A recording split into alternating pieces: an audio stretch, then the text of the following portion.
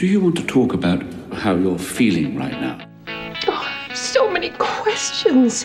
What does this mean? What do I do? Go on! Tell them what you think!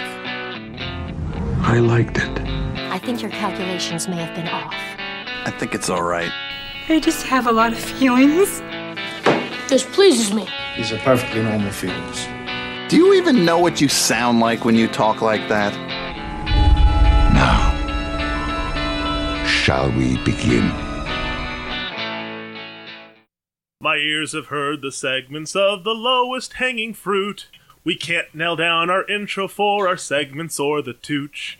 Our patrons all agree that our banter's such a hoot. The podcast records on. Drew likes to set recording dates. Nathan fucks it up. Jack recommends great literature. Nathan has to look it up. He's drinking down the shower water, cup by cup by cup. The podcast records on. The realest of the fearless is exactly what we need. Too bad the shoehorn picks is all that ever grace our feed.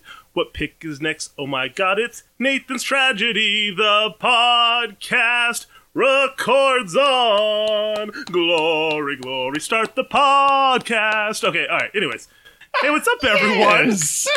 We are the Real Feels Podcast, and we are delighted to sentence you to watching movies fortnightly. What, are you going to do it again? Oh, God, no, I'll record it some other time and send it. Oh, because I was going to come in at the end and go, glory, glory, what a hell of a way to die. Glory, glory, what a hell of a way to die. Oh, I'm one of your hosts. I am the white silky boxers that grace Edward Norton's nether region, Nathan. Smells like sex. What's your guys' names? I'll be the large and uncouth gentleman in the living room, spitting jelly beans from to and fro, yelling, "I'm starving, Derek! Come on! I'm starving." So in this case, I am Dr. Bob Sweetie, but actually I'm Captain Benjamin Sisko in a flashback DS9 episode. Ooh. It's all a holodeck. And this pick that we are going to be throwing at you guys is the other face of comedy. It is tragedy. And for my pick, I decided to, just go with something really crazy and thought-provoking and probably very insensitive and go with 1998's American History X. I usually say roll that beautiful bean footage, but just roll the footage. Ugh. Let's just do it. Look, I told you, I don't want you all coming up here to see me. I don't care what you tell me, okay? I'm trying to get through this and you're just making it harder. You think you're the only one doing time, Derek? You think I'm not in here with you? He was his mother's hope. He's gone. You don't know the world your children are living in. His father's legacy. It's everywhere I look now. What? This affirmative black shit. The white man marches on! See this? That means not welcome. And his brother's hero. I trust you, Derek. Drop your weapon!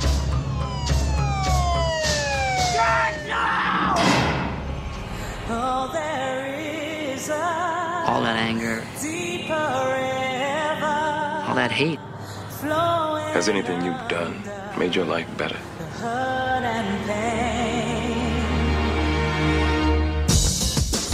Derek Vineyard was released from Chino early this morning. Hey, man, how you doing? Too big to give me a hug? Oh, it's good to see you. Check this out, man. When'd you get that? What? Well, I came to talk about Danny. He's headed right where you are. What's wrong with you? Let the kid alone. He thinks the joint messed with your mind. Did. I'm asking you to do whatever's in your power. You know what you're gonna do? You're gonna get me shot by a bunch of white boys. I am out, and Danny is out too. And if you come near my family again, I will feed you your heart. What's happening, Derek? I don't think you realize what's been going on here. We are 10 times what we were. They're after you, man. They're gonna come for me. There ain't nothing I can do. Hey, Danny! Shoot it!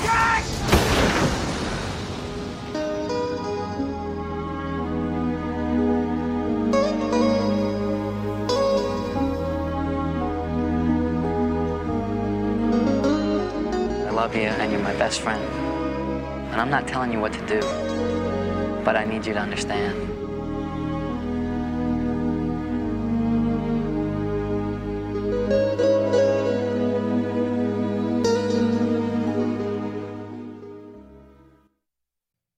So, how did you guys like the film? I mean, I think before having to watch it for the podcast, I think I'd seen this movie a grand total of twice. Once when it came out in 1998, or at least it had made it to like HBO in like 1999. And then once, I think at some point during college in the early to mid-aughts. Because like other movies we've watched before, this is very good, well-crafted movie. The source material is just not something that one would call entertaining. Very well said. Right. Yeah, I would agree. I've also seen it about, I want to agree twice as well. Definitely when the time that it came out. And then I think maybe when I was in college as well. But gosh, yeah, it is a very well-crafted movie. The acting is done exceptionally well, but it's just it is the source material. It is the heaviness that literally is the film. I mean, you don't need to see it again, right? It's kind of like if you go and you watch Passion of the Christ, you're like, yeah, I'm good. Spoiler alert. I'm good. Guys, I don't need I know that Christ I don't dies. need to see it again. How long ago did we do Sleepers? What was that? 4 weeks now? 4 to 6 weeks? A little bit longer than that, I think. Because I feel like in my mental workplace that has like there have been no anal rape movies, movie scenes in like 60 Except days. for Patreon Like chosen? this got wiped clean, and it's like there have been 0 days since a movie we've reviewed with an anal rape scene. So June 2nd was when Sleepers came out, when our patron Mario chose for Sleepers. So 56 days we had. Now 0 days since we reviewed a movie with anal rape scene. 0. Yeah. or just prison rape, but yeah. And this is not a clean, like, oh yeah, the camera slowly aside and you just hear things. Like, no, it's pretty that was real up sweet in Edward Norton's face. Overall, though, I mean, this movie is, I would say, it doesn't need to be made a lot. There's not a lot of American History X, the sequel, that needs to be made, really, probably. Well, if I may, when this came out in 1998, and I remember watching documentaries on HBO or like, it'd crop up on 2020 or something where they'd be like, Aryan Nation behind the scenes, and like you got kind of like, oh, is this a threat? And then you realize that it was mostly like these fringe groups out in like the fucking backwoods somewhere. But this movie is even more relevant today because it's no longer in the shadows. Like, I was at Albertsons in May, and there was a dude in a tank top with a swastika tattoo. Now, maybe 4 to 6 years ago, he would not have gone out in public to a place like Albertsons with obviously a shirt that he knew was going to broadcast that to everybody with a pair of eyeballs. But now it's sort of like, fuck you, this is it. That's... Yeah, exactly. Like he's begging somebody to say something. Edward Norton did an interview with People magazine, and it was just a year ago. And he even said that if American History X had been made today, like, you would have to change a lot of things that are definitely part of the film. He said, like, I wouldn't be walking around with, like, some steel-toed boots and, my wife beater shirt. I'd be walking around in khakis and a button-up shirt carrying a tiki torch. Mm-hmm. Like, you would have to change the face of, this is no longer fringe. This is very adamantly up in your face. Plus, you don't need, pamphlets, and you don't really need to like recruit locally in your high school, because now we have, social media places that allow these people to find each other, and YouTube and a whole host of other different types of social media that make it easier for sort of to hate to find themselves. It doesn't help that media in general likes to be the sieve and really the community to see who kind of falls into these categories of, well, I hate this kind of person and I hate this kind of person, and pick a side is on so many issues now. It is either you're on this side or you're on this side, and if you're even slightly in the middle, you have to fall into one of those categories. And it's like connect the dots. If you are conservative, then on the liberal side, connect the dots. That leads right to fascism. From the conservative viewpoint, liberals, connect the dots, neoliberal, socialist, Antifa. Like, you can't just be one thing anymore. You there's no delineation. It's one or the other. Coronavirus. You are either, like, no joke, like, it's either you're either the a cum vaxxer, flu, where you just, like, believe without a shadow of doubt of the vaccination, and, like, or the anti-vaxxer of someone who doesn't have it or hasn't got it yet. If you're even questioning or even like, well, I have the antibodies, I just got COVID. No, fall into one of those categories, and it's this vitriol hate for each other. There's so little discussion anymore. It's all just closed-minded. This is right or this is wrong. There is no question about it. And it went right back to race, where just from that early age, and I love that Norton, Derek gets taught this, and you get to go back and really see that just William Russ's character Dennis, the dad, just kind of sprinkles it in conversation. And that's where it starts. That's how deep the rabbit hole goes on hate. Yeah, just a little bit of just casual dinner time racism. And I got to tell you, in 1998, I think this was one of the more shocking moments for me personally, watching this film and going, why is Mr. Matthews from Boy Meets World saying the N-word? Where's Mr. Feeney? He needs to set him straight. But I don't know why I couldn't obviously I know that actors have different jobs. Are you talking about Stacy Keach? Because I never watched Boy Meets World. No, the dad at the dinner table in American History X is the dad from Boy Meets World. Yep. So for him to sit here and just say that it's N-word propaganda, it's N-word literature, I'm just like, I mean... I can't believe that you never watched Topanga and... Yeah, I mean, there are certain ages that you get to where, like, that's kid stuff. Like, I'm not a boy, I'm a teenager. And so, like, I'm not going to watch it. I'm going to go upstairs and watch MTV. Gotta remember, Nathan. Jack's like 3.5 to 4 years older than non-blondes. It makes a difference then, It doesn't really make a difference now, But this movie is riddled with, I think, some amazing, amazing actors. Even just aside from Edward Norton and Edward Furlong, which do some pretty heavy lifting, more I'd say on Norton's side.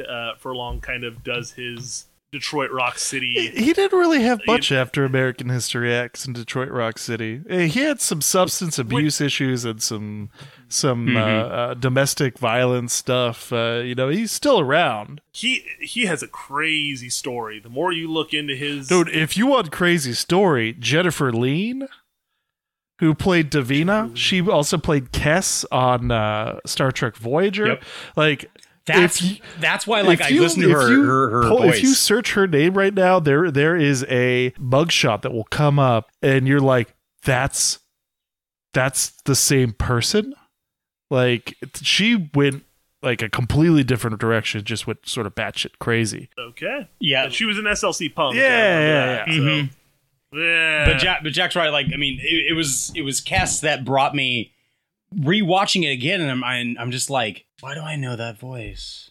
And then while we're on Star Trek, you can't like Avery Brooks is amazing in this movie, as only he can be. I think he really delivers the sort of performance of, especially when Elliot Gould wants Edward Furlong, wants Danny suspended for writing the paper on Mein Kampf, and he's like, no, like, I'm not willing to give up on this kid. And, that's where American History X comes from. And I think he plays that part perfectly. Yeah. I agree. He sets the tone very well of, I will be your history teacher and we'll meet once a day. And just that backbone through generations, or through both with Derek and then now with Danny. Good old Beverly D'Angelo.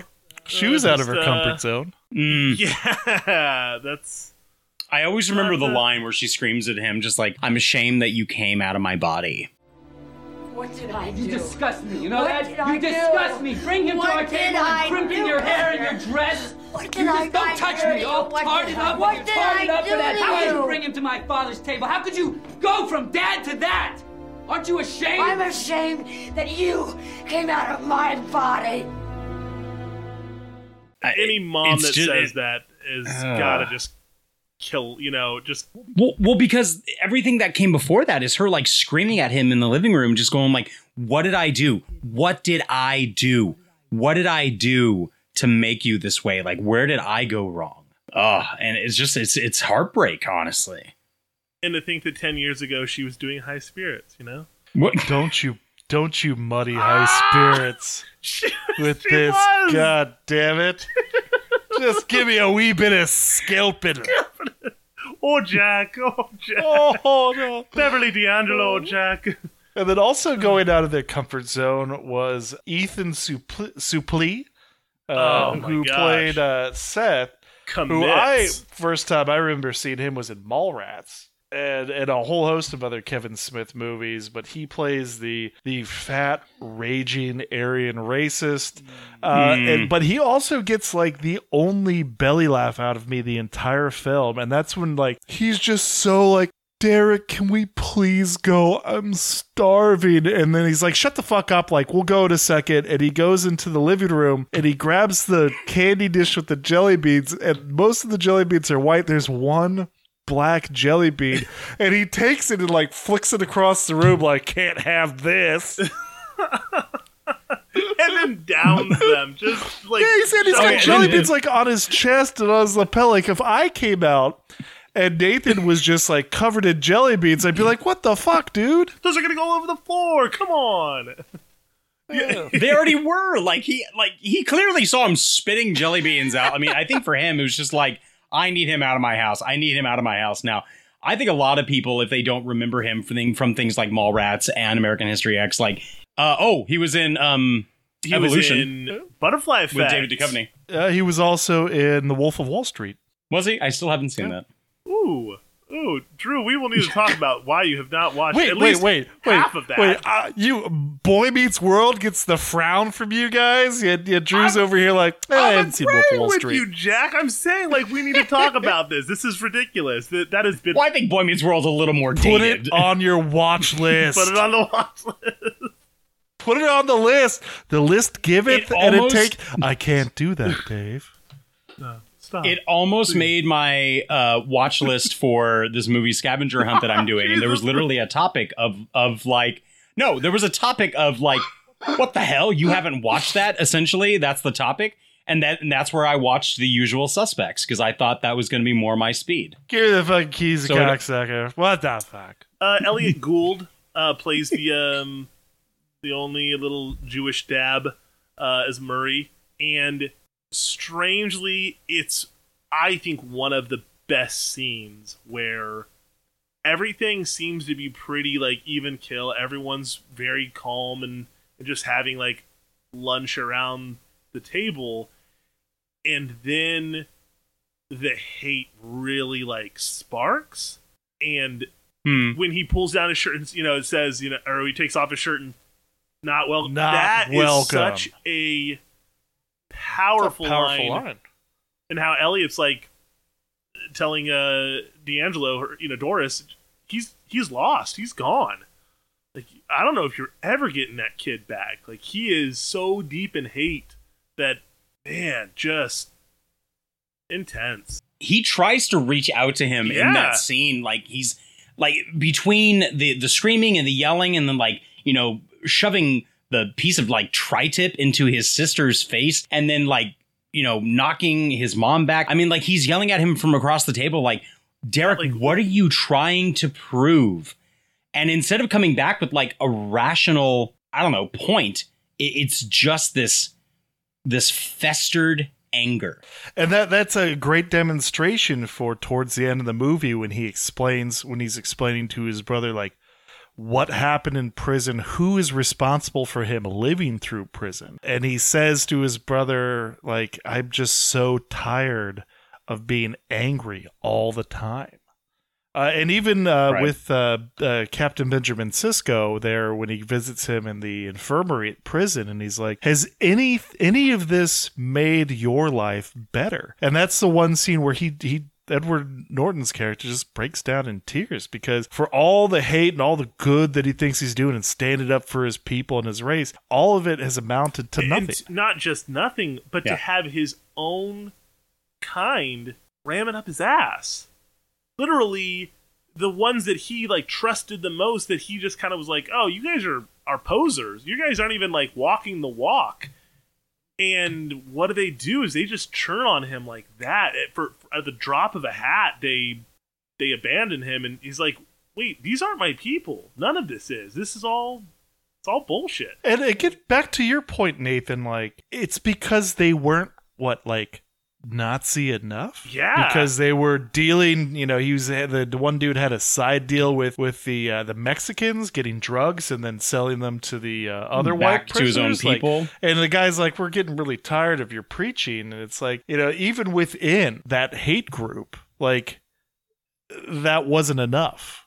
Like, they, you know, were straight up dealing drugs and getting them for the Mexicans. That was, to Derek, even worse. He says that before they raid the supermarket, like, put that shit out. Like, have a little respect for yourself. It's like, what, a fucking weed? Or a joint? Yeah. It's like, oh, you know, that's N-word stuff. Just the lengths he was going to, I don't know, be pure in his hate? And his idealism? Justified in his, you know, like, because when you are, you know, the spotless lamb, when you're walking the walk, and you are, to loosely put this towards like a Christian reference, like when you are like walking the path, you often will see others that cool, and you know, oh well, it's just a little bit of gossip, and it's like, whoa, like there's no room for that. Like you either are or you aren't. For him, it's black and white. You are either like full-fledged Nazi, you know, elite. I think the only way I see that happening with me taking that stance is like if I mentioned to somebody like that I'm a big fan of Star Wars, and they maybe quote what was the last movie, the real bad one with Palpatine force lightning the entire fleet. That's not The Last Jedi. It was The Rise of Skywalker. Yeah, Rise of Skywalker. They quoted Rise of Skywalker. I'd be like, shut that shit down. Have a little respect for yourself. I mean, for Derek's role, I was looking at some like the history, seeing that Joaquin Phoenix was originally wanted for the role of Derek, but he turned it down because he didn't like the script. He found it distasteful, essentially. And then you find out that Edward Norton gave up the role of Private Ryan in Saving Private Ryan to come to American History X. I think that history ended up well because of that. No, I think it's done in, I think it's a good, like, most of the time you think like, oh, they give up this, that could have been done, that could have gone so well for them. But this is something that worked out super well. The dude gained 30 pounds of like lean muscle for this, because even for him, he was like, I'm not like some big badass dude. He was saying this in an interview, saying, I don't see why I was seen as like the person for this role. And I mean, despite the fact that like everything that went into the movie and the hiccups with the director, Tony Kaye, Yeah, we'll get into. We'll get. You mean into him. Alan Smithy? Yeah, Humpty Dumpty. Or Humpty Dumpty, don't you mean? Right. But I think even for him, he was surprised at how well he got into this. And frankly, unforeseen to him, how much of a role he was going to be in this movie's development and initial release. He was slated to do Saving Private Ryan. Was as Private Ryan. As Private Ryan. No, Matt Damon. So Matt Damon what if Matt became Damon what role his was he had. Derek Vineyard. He was way too boy-faced at that time. True, but Edward Norton, when you it would have been when you take off his how about goatee them apples? and you grow out his hair, he in those later scenes he looks very like timid Edward Norton. Like he does not look like he's got any muscle underneath the shirt. Oh, because he's supposed to be depicted as like a 16-year-old kid. The coffee shop, I think, right? He's like, what can I do? Like, like, it's not over until you've done everything you can. But again, when he grows out his hair and he's like giving hugs and stuff, you're like, oh, that's the Edward Norton we like. That could be Saving Private Ryan. I get that, but I think if you put a little bit of on Matt Damon. I've seen enough of Matt Damon to know that he could probably do it. I think he's a phenomenal actor. I'm looking forward to his new movie, The Last Duel. Woo-hoo! With Adam Driver. It's going to be good. Yeah. I don't know. I think Edward Norton was the right pick for it. And Edward Norton has a reputation in Hollywood as being very difficult to work for. But most of what he delivers is pretty fucking good. Not always, but in this case, we know all the drama behind the scenes, and the actor or the director, basically throwing a fit. And the director to this day says that the movie's unfinished. For what it is, for what the subject matter entails, I think it does a very coherent job of getting about its business. Amazing. And I like the black and white. Oh yeah. Oh, very much so, because honestly, I mean, as much and cliche as like the metaphor is, like it is a black and white story. It is a story of right and wrong. It is a story of like good and evil. Although, and this comes down to like the initial point of obviously why Nathan chose it as a tragedy.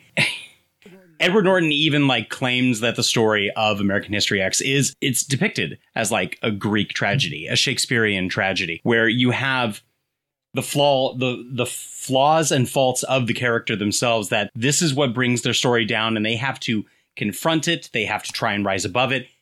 And he's done that, and he's doing that. But the hard-hitting ending is not one that the audience is expecting, because it doesn't come to Edward Norton. It doesn't come to Edward Norton. It comes to his brother. Because even his brother is not expecting, obviously, the kid in the bathroom to come out with a gun and shoot him. His brother had already started taking that step towards something better with Edward Norton. Edward Norton, when he runs inside and he cradles his brother's body, he's saying, what did I do? What did I do?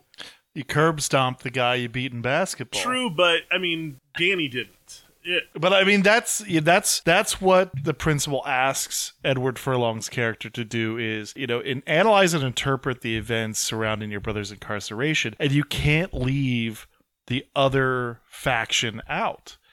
That, they chased these guys off the basketball court by beating them. They tried to sort of get back at Derek by breaking into his car. He kills one of them. Well, he kills two of them. He kills both. One of them he shoots, which could be justified as home defense. The other one he wounds, but then executes. And in brutal fashion. I can't. Actually, I always have to look away when the foot comes down, but the part that gets me the most is the sound of the teeth on the concrete. Every time. It just gets me heebie-jeebies. But yeah, the resolution to take Saving Private Ryan for a quick little second of, we stop the bleeding, and all of a sudden, zink, the bullet goes right through the guy's head, and he's just give us a freaking chance, the medic. You do everything. Oh, say, can you see? Oh, say, can you see?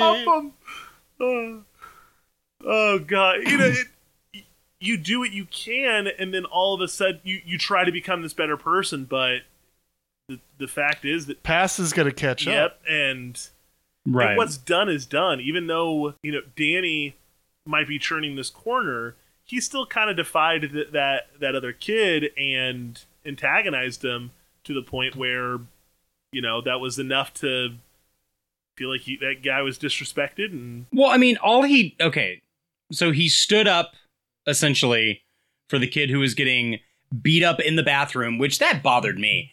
Like, apparently the kid snitched on the young man for cheating, and they start like ganging up on him in the bathroom, beating on him, and then Edward Furlong's character just like steps out, blows smoke in the guy's face, and that's it. But then later on, he kind of goes to the basketball courts and like eyeballs him. But other than that, that's the end of the interaction that they all had. And apparently that constitutes shooting him. No. But that kid who shot him and who he encountered in the bathroom had to have been a brother or a cousin or with the gang that Derek killed. Oh, I mean, there's nothing in the movie to say that they are. Well, the same guy on the basketball court and the kid's there, and he's like, that's him, isn't it? Well, because I think that's his brother, where he's all like, is this the guy you were telling me about? And he's like, yeah.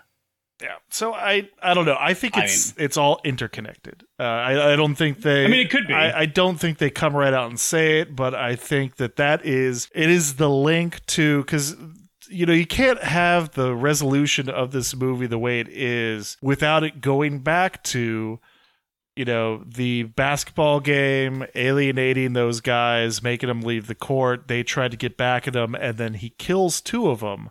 I think that is the karma coming back around on Derek, even though he has turned over a new leaf.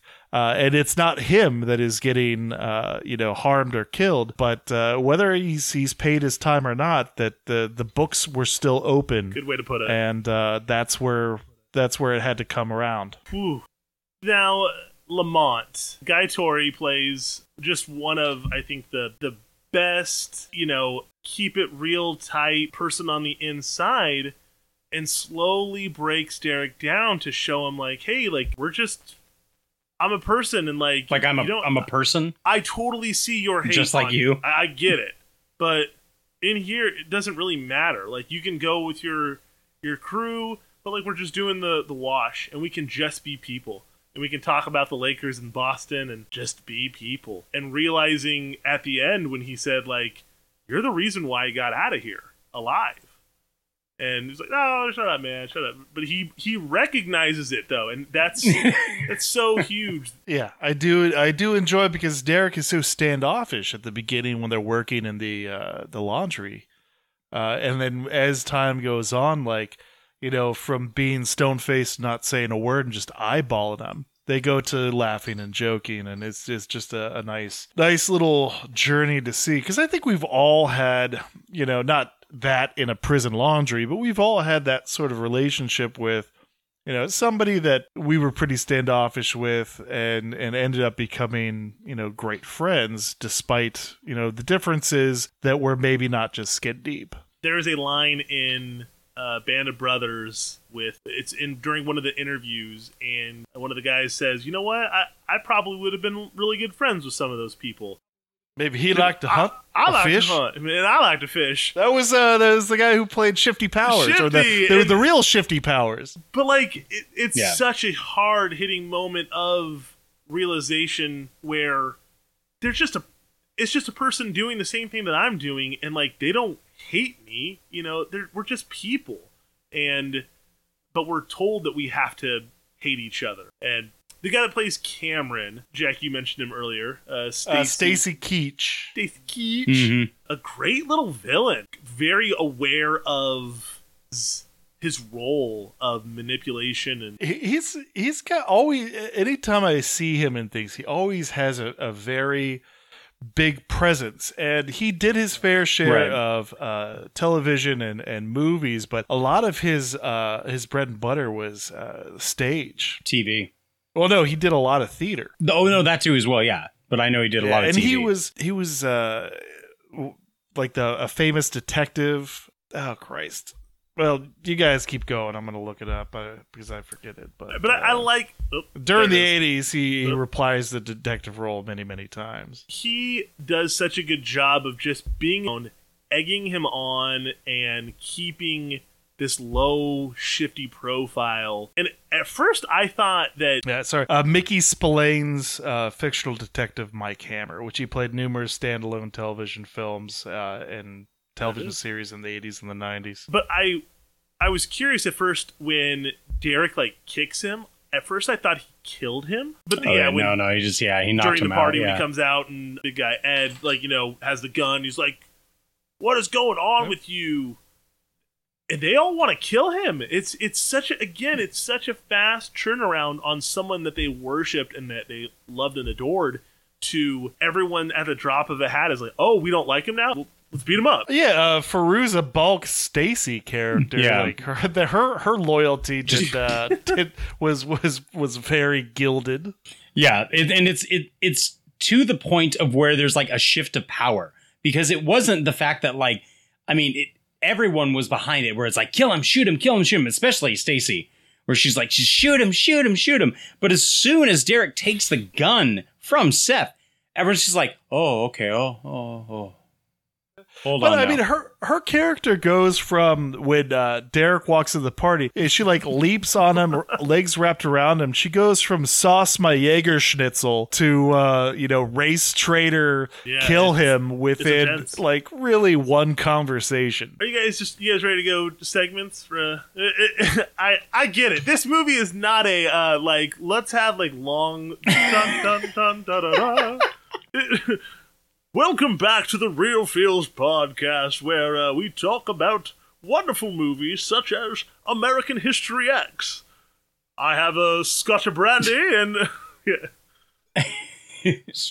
I think the only two things I want to touch on before we head into segments is I feel one of the most powerful scenes is when, without saying anything to each other, they're just staring up at the wall in the bedroom with the flags and the racist pictures and propaganda, where they just, without saying a word to each other, they just start taking it down. Yeah. I do really enjoy that. And then after Danny is killed and he's, giving his final monologue on his paper, and he says, Derek always said that you should quote somebody famous, and he gives, if you can't top it, find somebody who said it better. And he gives this amazing quote that was from Lincoln's first inaugural address. Derek says it's always good to end a paper with a quote. He says someone else has already said it best, so if you can't top it, steal from them and go out strong. So I picked a guy I thought you'd like. We are not enemies, but friends. We must not be enemies. Though passion may have strength, it must not break our bonds of affection.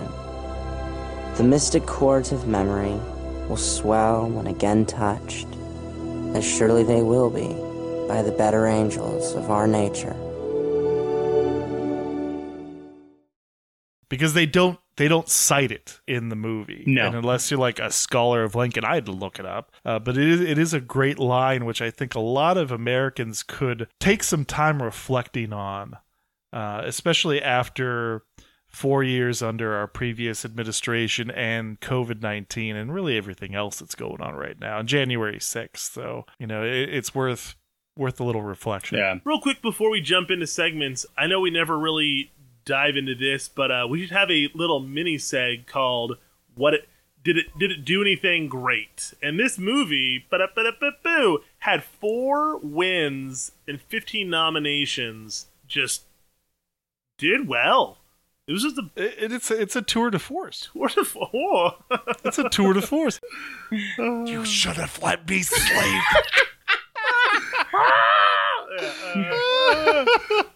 Anyways, let's jump into segments. Segments. American History X segments. Let me hear them segs, baby. Them segs. I was like, wait, where's he going with this? Got it. For segment number 1, I don't want it anymore. It's bullshit, Stacy. The end result of Derek is so satisfying. Unwavering, open eyes, and resolve. The man knows he is done with his old life and has zero room for what those that want him to crawl back into it. I love it. He flushes the turds. What is something that you have had a night and day difference of belief on, or feel like you no longer have rose-colored glasses and see it for what it really is? I don't mind going first. I know some of these topics are a little heavy-hitting, but the thing that I feel like the rose-colored glasses are off for me is religion. Not necessarily faith, but the Christian religion and the imperialism of what faith that I have been a part of for a long time, and how damaging to some cultures it is, how good and very work, some things that it does very well, but there's a lot of flaws in what it truly can be. When I was younger, I really thought that it was the end all. Everyone that believed differently was stupid, just wasn't worth it, and just that weird kind of black and white, you're right or you're wrong, you're going to hell, you're going to heaven, there is no gray area, and God doesn't love you, he only loves these people. And seeing how wrong that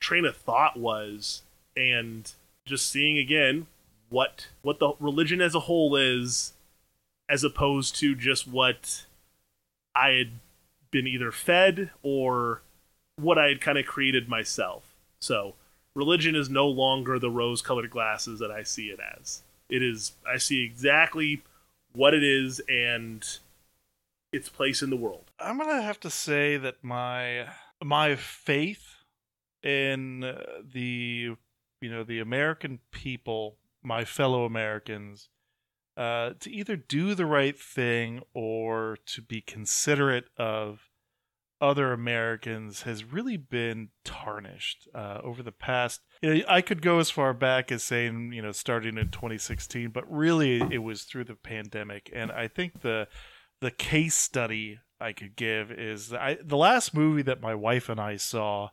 before, the COVID-19 lockdowns hit in March of 2020 was 1917. And we went and we had to see it twice because the first time we had gotten assigned seats at an IMAX, and 15 minutes into the show, this dad, brings in himself and 5 other children ranging between the ages of young teen down to a 3-year-old to a rated R World War I drama. They sat right in front of us because that was their assigned seats. Those who had cell phones had them on and activated the entire time. The young kids were just running around up and down the aisles, and we got pissed. We tried shushing them. We outright told them, put your fucking phone away. And we ended up leaving and getting our money back. The first movie that we saw post or in the midst of the slowdown of the pandemic, we saw The Hitman's Bodyguard's Wife last Saturday. And, my wife, she gets her hackles up a little bit.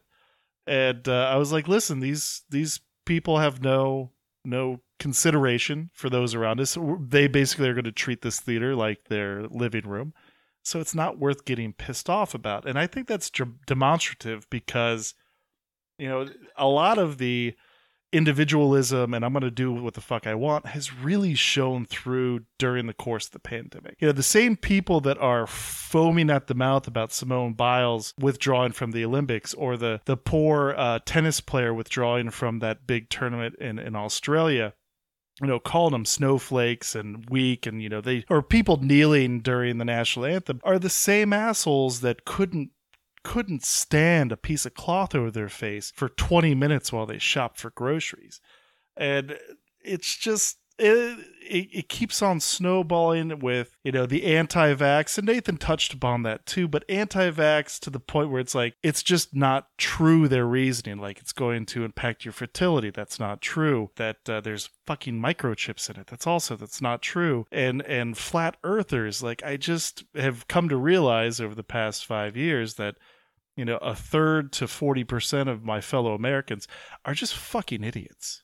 And that's really has taken the veil about how I view people in public with a little bit more distance and a little bit more hesitation. Man, and one last thing. The old saying, avoid like the plague, we can't really use that as a saying anymore because nobody actually avoids the plague.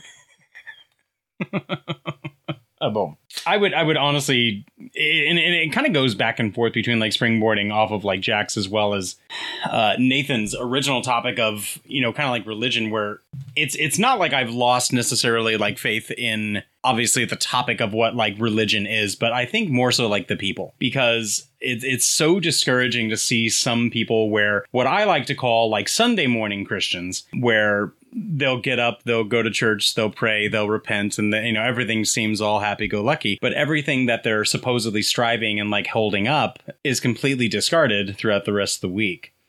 And it's like Sunday's like a time to like wash ourselves clean and we can feel good about ourselves again, and then go about, in some cases, for some people, like being complete and utter just shitty people, garbage people, essentially garbage people, where it's so horrid. And I just think that a lot of the things that supposedly like, obviously religion is supposed to teach us, where like morals like supposedly come from and things like that, where like you wouldn't and you shouldn't be treating people with racism. You shouldn't be treating people with indifference and, obviously hatred and such discrimination and prejudice, where kind of like how we talked about with like Zorro the Gay Blade, like I was like literally raised and taught like, gay, homosexuality, bad. And and it's just, it's not something that I've ever felt that was right to literally like despise and hate this much. And it comes down to a point where like if you try to have like a civilized conversation, a logical conversation with someone based on either like the morality or like the actions being taken by X, Y, and Z, and if you try to present facts, it's like the only thing that in some cases, or at least in a lot of cases that I've experienced, people try to fall back on, well, the Bible says. I'm like, no. Have a logical conversation with me and do not bring up the Bible. To interject real quick, if Jesus had appeared in our time and the Bible was written, moving forward, you're damn well certain that Jesus would show up at a gay pride or a gay pride rally. Like, there's no fucking way he wouldn't. Jesus would be that guy who's like the parents who go out there and they have the shirts and the signs that say, like, if your parents don't love you, I'm your mom today. Here's a free hug. Like that honestly would be Jesus. Because, I mean, sorry. And for anyone who's like devout and like, and again, it's not something where like I'm going to completely disown and disregard like the Christian faith that I was brought up in. But when so much hatred and so much things in the Bible that you try to like present as like, well, this is what God said. I'm like, no, God didn't write the Bible. Jesus didn't write the Bible. Man wrote the Bible. And whatever they interpret it as, or whatever they say that God or Jesus told them to write down, like, this is not any religious text. Any religious text is the same way. It's made by man. It's not made by God. It's not made by whatever prophet. Like, it's a man's interpretation. When we come back to our theology podcast, the Dead Sea Scrolls, are they really dead? Stay tuned. No, I'm just kidding. Keep going. Sorry, I feel like this kind of turned into like soapbox moment, but that kind of comes down to the point of where I think a lot of things that we are taught as definitive truths or definitive like viewpoints and like soapboxes again to stand on, that spew hate and rhetoric towards individuals that is not, it's not what this religion should be. If I may use that as a quick springboard, because that's been used. Like, I don't want to explain to my kids about homosexuality or about trans people. And then the big buzz right now is critical race theory. Like, we didn't call it critical race theory when I grew up. I grew up and was taught in school that the Ku Klux Klan is bad, and explored some of the causes and themes and consequences of slavery. And yes, like, there should be a little bit of reflection and maybe a little bit of remorse. Like, wow, like our people, Americans did that to another race. But people are saying we shouldn't be teaching these things in school because they don't want their kids to feel bad about it. That's such a crock of shit. Well, especially because, like, for people to say that critical race theory is going to be like, oh, they're teaching it to our young children and in high school. No, critical race theory is taught in college. It's not taught in elementary schools. It's not taught in high schools. It's not taught in junior highs. So people need to actually understand what they're talking about. Yes. Thank you. Next segment. This is going to be a nice, heavy... The topic is heavy. I mean, all in all. So anyways, segment number 2. The password is, that little flap of skin. Damn, you went back to the carpet store? Hey, this guy's taking Roy off the grid. Never mind. That's a different segment. So Derek realizes that he needed to provide for his siblings and his mother, so he elects to pick things back up where he left it, and he gets back to work at the place that he was before he went to jail. Out of all the jobs that you've had, what is the job that you would most reluctantly go back to and probably hate every minute of? And what would your coworkers think of you now? I'll take this off the bat. The coworkers I could give two shits about. But it was straight out of college. It was the first job I had after I moved out of like the college town. And it was for a salesman for a company called Rainsoft. And they sold water softeners and water purification systems for your home.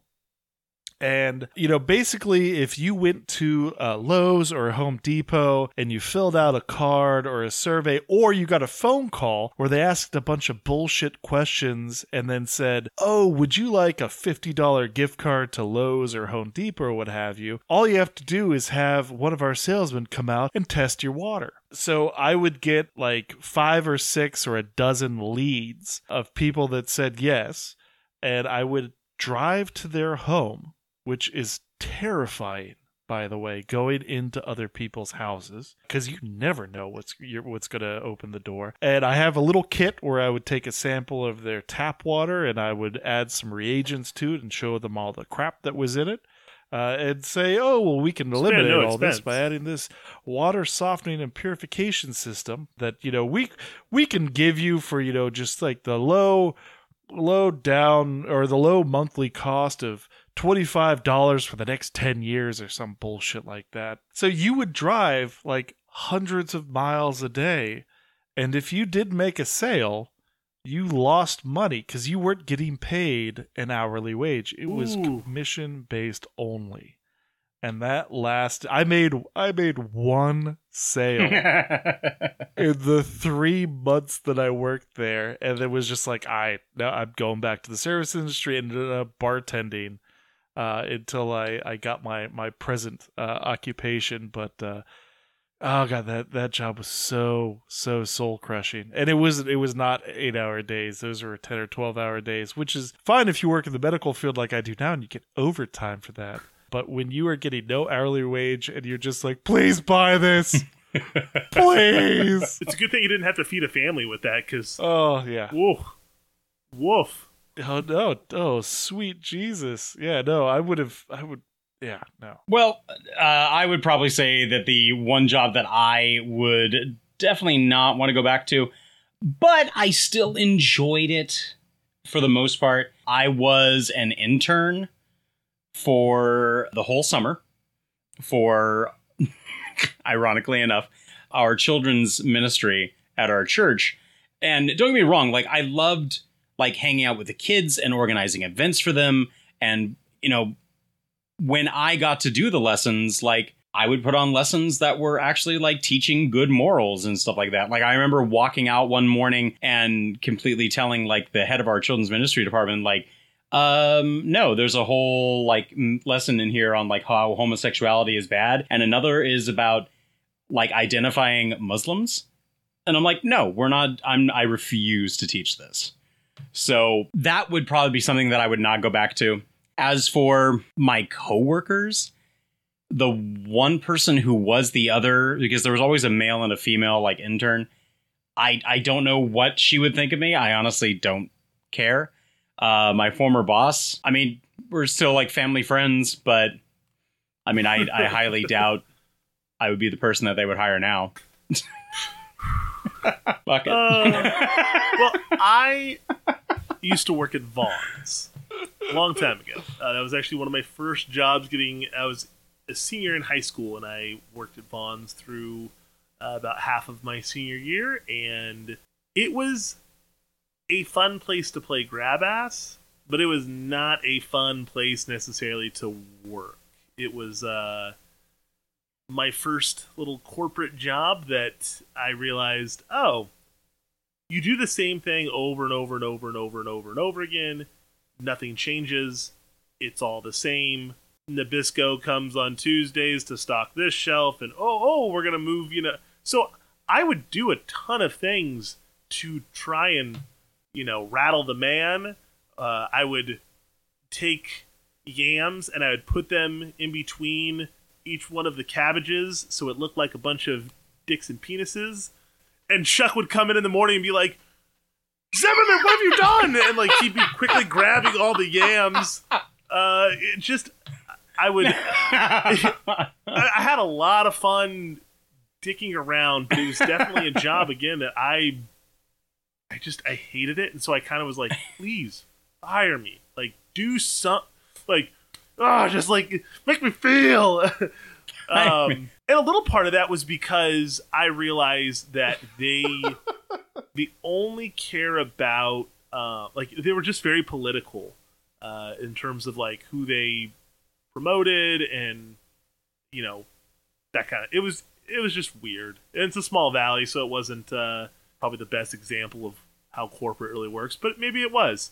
But again, Vons was not my favorite, but I would reluctantly go back to it. And if my coworkers, some of them, just like Jack, like fuck off. And then others, I feel like we'd jump right back into the same shenanigans of putting Chariots of Fire on, running on the conveyor belt at slow motion.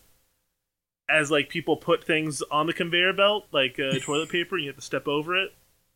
Yeah. Again, we had fun, but we hated it. The last one. I should have called in sick today. When the skinheads mobbed into the store, and all I could think about was these employees must hate their job. And they're just trying to do their job.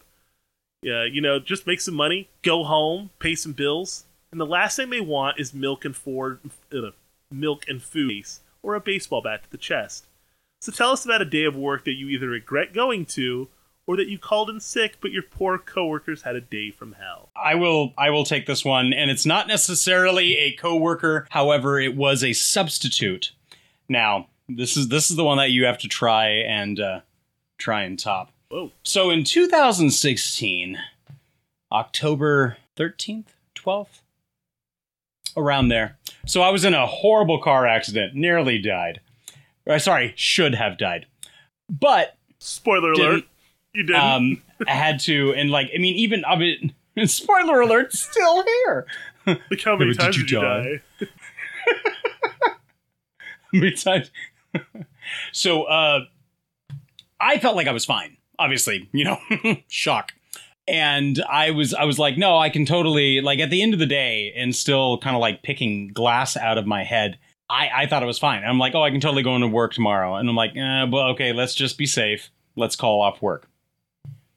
So obviously waking up the next morning and my body going, oh, nope, you're not going anywhere. So obviously that first day that I was in the accident, someone already had to be there to sub in emergency. Second day, I had already gotten word of a falling out of 2 of my students. And they were boyfriend-girlfriend. He was a senior. She was a sophomore. And they were just not having it. Okay?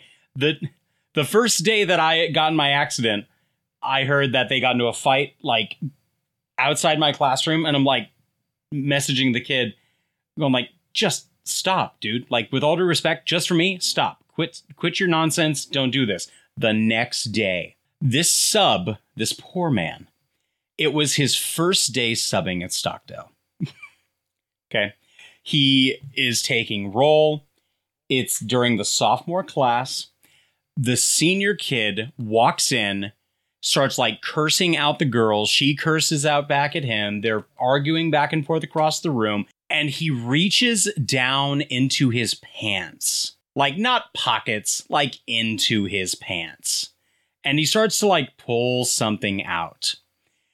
The sub? No, the senior kid. Okay. And so this is also to the point of where like the kids are like the boy and the girl are screaming at each other. And he then screams like, or no, she screamed, "Oh, and by the way, you never made me orgasm."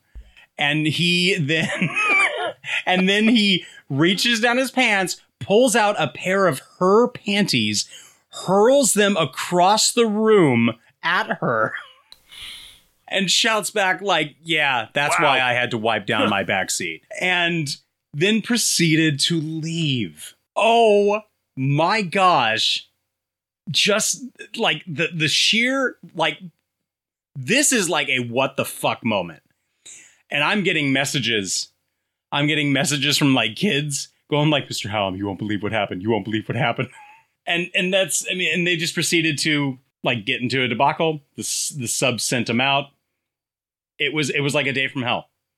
And I was not there to try and fix it. I could not be there to try and fix it. Yeah. Wow. Yeah. So my experience, I like to have it entitled from a South Park episode, "The Mystery of the Urinal Deuce." But this was no mystery. It was no mystery, my dear. So nature calls for me in the morning, generally between 9 and 10 o'clock.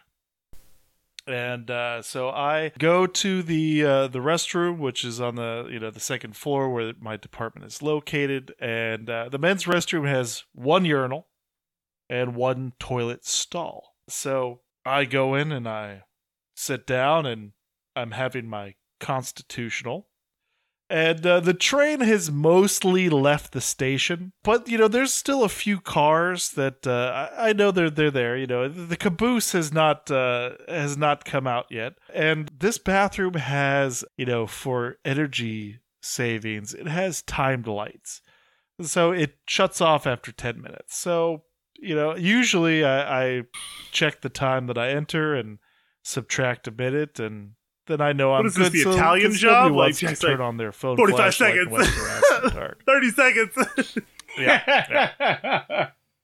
So I'm sitting in there, and it's like I cannot leave the toilet. Like, stuff is still going to be happening, and the door opens, and I see these pair of gym shoes come in, and the door rattles, and as if somebody grasped the handle. And I hear this voice just go, "How much longer are you going to be?" And I go, "I don't know, man. Like at least a few more minutes." And I thought that was the end of it. It was not. So I hear the telltale sounds of fingers fumbling with a buckle and pants. Oh, gosh. And I'm like, well, maybe they're just going to pee and then wait to take a dump.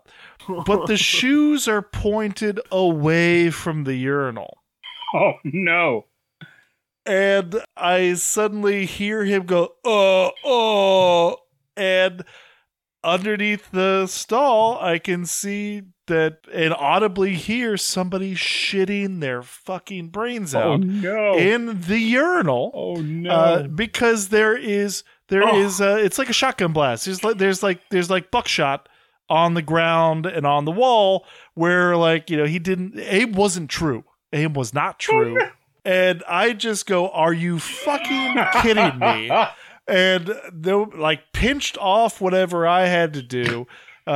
Did a quick wipe, don't even stop to wash my hands. And as I exit the bathroom, there is a guy just shitting his brains out. He's sitting on the urinal. It's not the type of urinal that goes all the way to the ground. And he's got a mask on, but of course, he's an asshole and he's not even wearing the mask right. It's underneath his nose. And he just goes, oh, I couldn't hold it any longer. And he's still just shitting, veins standing out on his forehead, face red, sweat on his brow. And that is forever seared. If I was going to have a deathbed moment, Citizen Kane, Rosebud, it would just me going, I couldn't hold it any longer.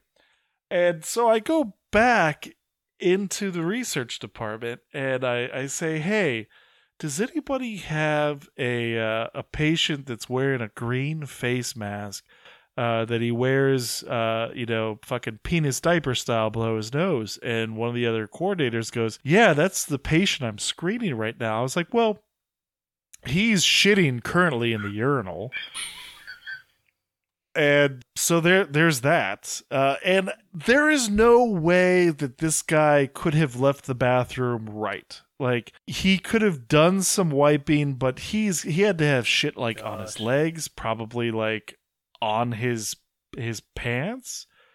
It looked like he hadn't hiked his shirt up, so he tucked poopy shirt tail back and and he goes and he keeps talking to the other coordinators something happened in the bathroom and you're gonna have somebody take care of that. Something and he's like yeah, all right. And then he says again to him later on during the visit, so did anyone take care of what happened in the bathroom? What does this guy think? We just have the little robots from the Fifth Element that are gonna come out no, and the janitorial company that we have, they're not gonna take care of it.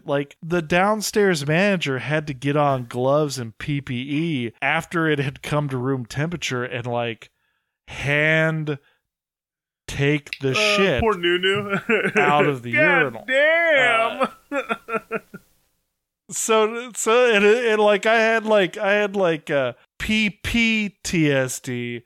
I had post or whatever I'm not even post traumatic stress disorder. I had post-poop traumatic stress syndrome. And even now, if the door opens too quickly in the restroom, I'm like, oh God, what's going on? Occupied. But it was it was just one of those days where it's man, of all the gin joints in the world, you had to shit in the urinal in mine. Jack, your shit story made me realize that I should have told my shit story from when I worked at Blockbuster, but I will save that for another day. Another day. Mine is unfortunately not a shit story, but mine was a firefighting story where we were planned to cut in what they call a ravine. So a creek had semi-recently ran through this area, so the overgrowth in that area was unreal. Lots of chainsaws that were needed to cut into this area and remove it, so that way when the fire hit it, wasn't going to superheat and run up the hill. As we're cutting, we started noticing a insane amount of ladybugs, which is very cool in some regard. The rocks were just covered, hundreds and thousands of ladybugs everywhere. Ladybugs as far as the eye could see. I used to love ladybugs. I thought they were very beautiful little bugs. Ladybugs can bite. I did not know that. I mean, I'm sure they could. I just don't think I've ever experienced a time where they have. And when you have so many ladybugs that they are encompassing full-on rocks and they're flying around and you're aggravating them with your chainsaws, and you're stepping and killing hundreds of them. Some of them fly down your back and up into your helmet and in your pants. And it was like ants all over my body. Just little, like, fireworks going off. Just kaboom, kaboom, kaboom. And, oh God. And I hit the chain brake of my saw and quickly was slapping my legs. There is another bug in the world that only comes around, really, that we know of with fire. And we call them hell beasts, or we call them firebugs, devil biters. So the fire is not super far away, but it's close enough where these firebugs are also joining the ladybugs. And so it was a symphony of these bugs that would fly and their initial thing to do is just to start ravaging you. And the whole day I remember just like screaming half of the time while my chainsaw's running because bugs are biting me. And I'm thinking, this is the worst day I've ever had in my life. I hate what I do. I hate everyone that's around me. I hate everything. Enough of these bugs to like stop. They just kept biting. So I just kept cutting. At the end of the day, I found out a little bit more about what we were cutting. It was straight up poison oak. Oh, God. And I noticed that because I was very itchy. A lot of parts of me. Because apparently, and it gets kind of like on your chainsaw, and you're sharpening your chainsaw with your gloves, and you rub, or if you itch from the stuff that bit you, that goes everywhere. So it was miserable, and it was my day of hell at work. So yeah. Oh, Nathan. No wonder you love Starship Troopers. The only good bug is a dead bug. Oh, you guys.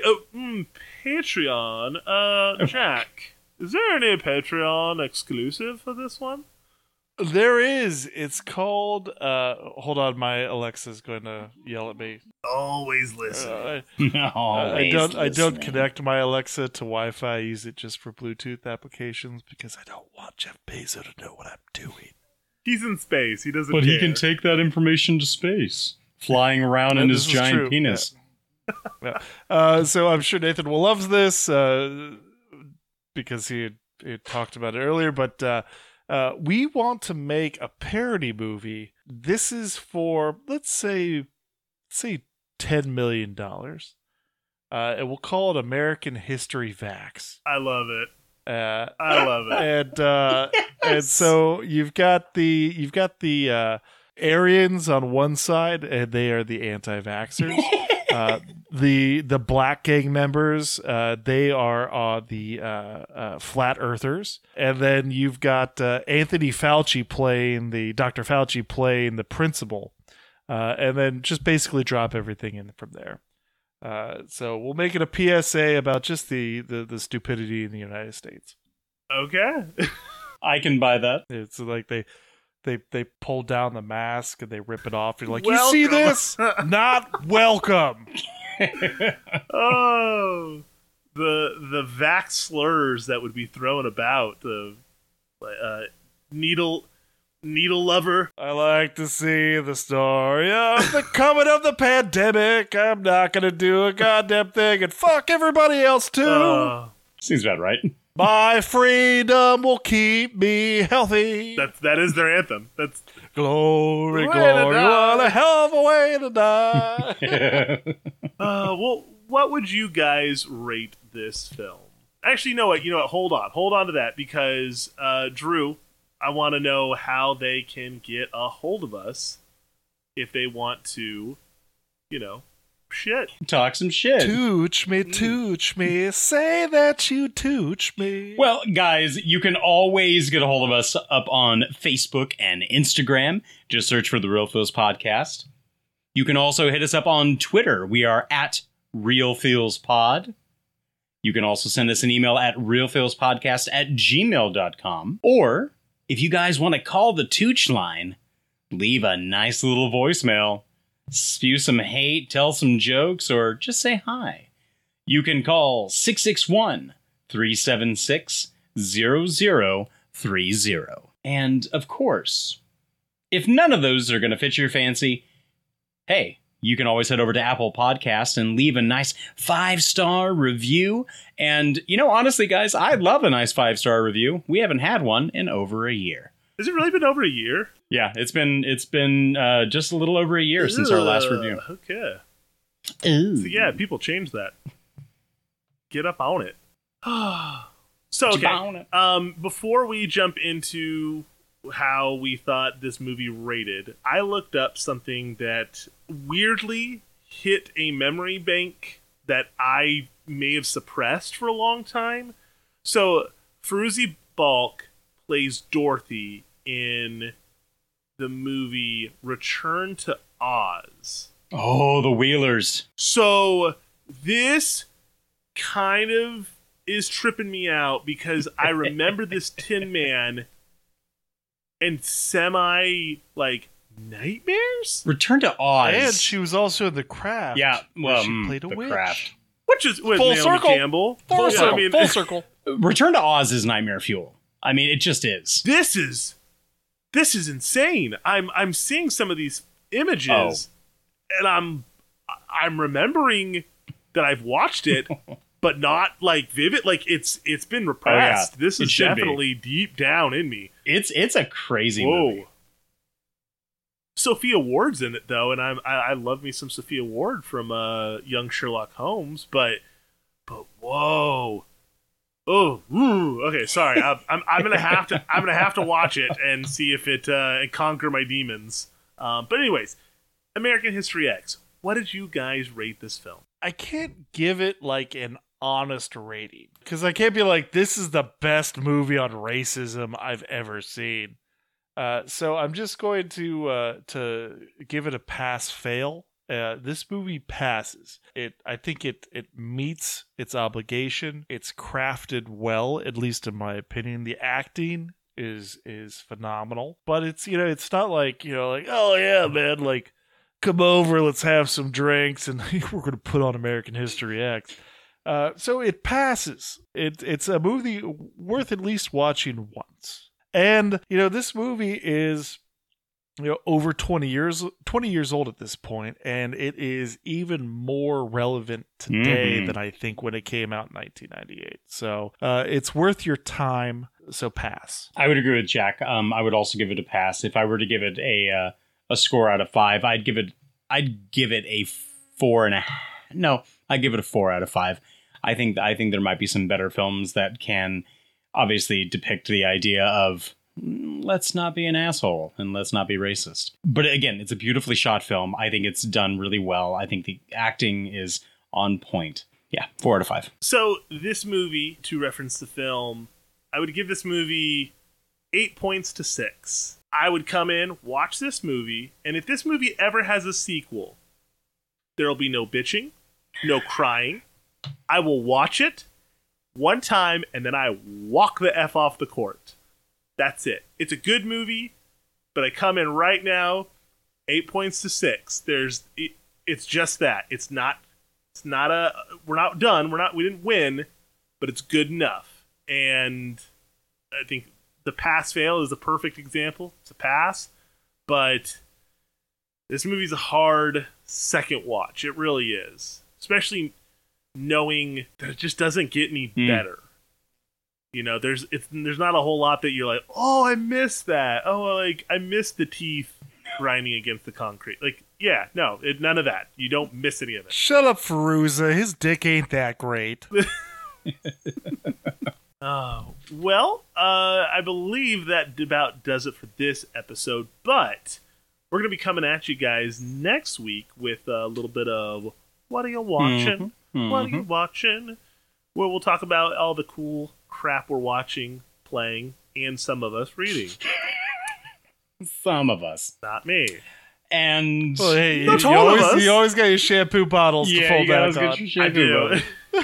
And after that, well, you know, we're gonna finish up, as Jack calls it, this shit sandwich, because we had our top secret. We've now had American History X, which is it's a heavy filling. It's a heavy sandwich, and we're gonna come right back around with that other piece of bread, and I'm gonna bring you guys a screwball comedy. I think that's a good mix, though. You know, we got some real good laughs and a very fun top secret. Nathan brought down the house literally with and then after that, I'm going to give you guys a wild card for serial killer genre.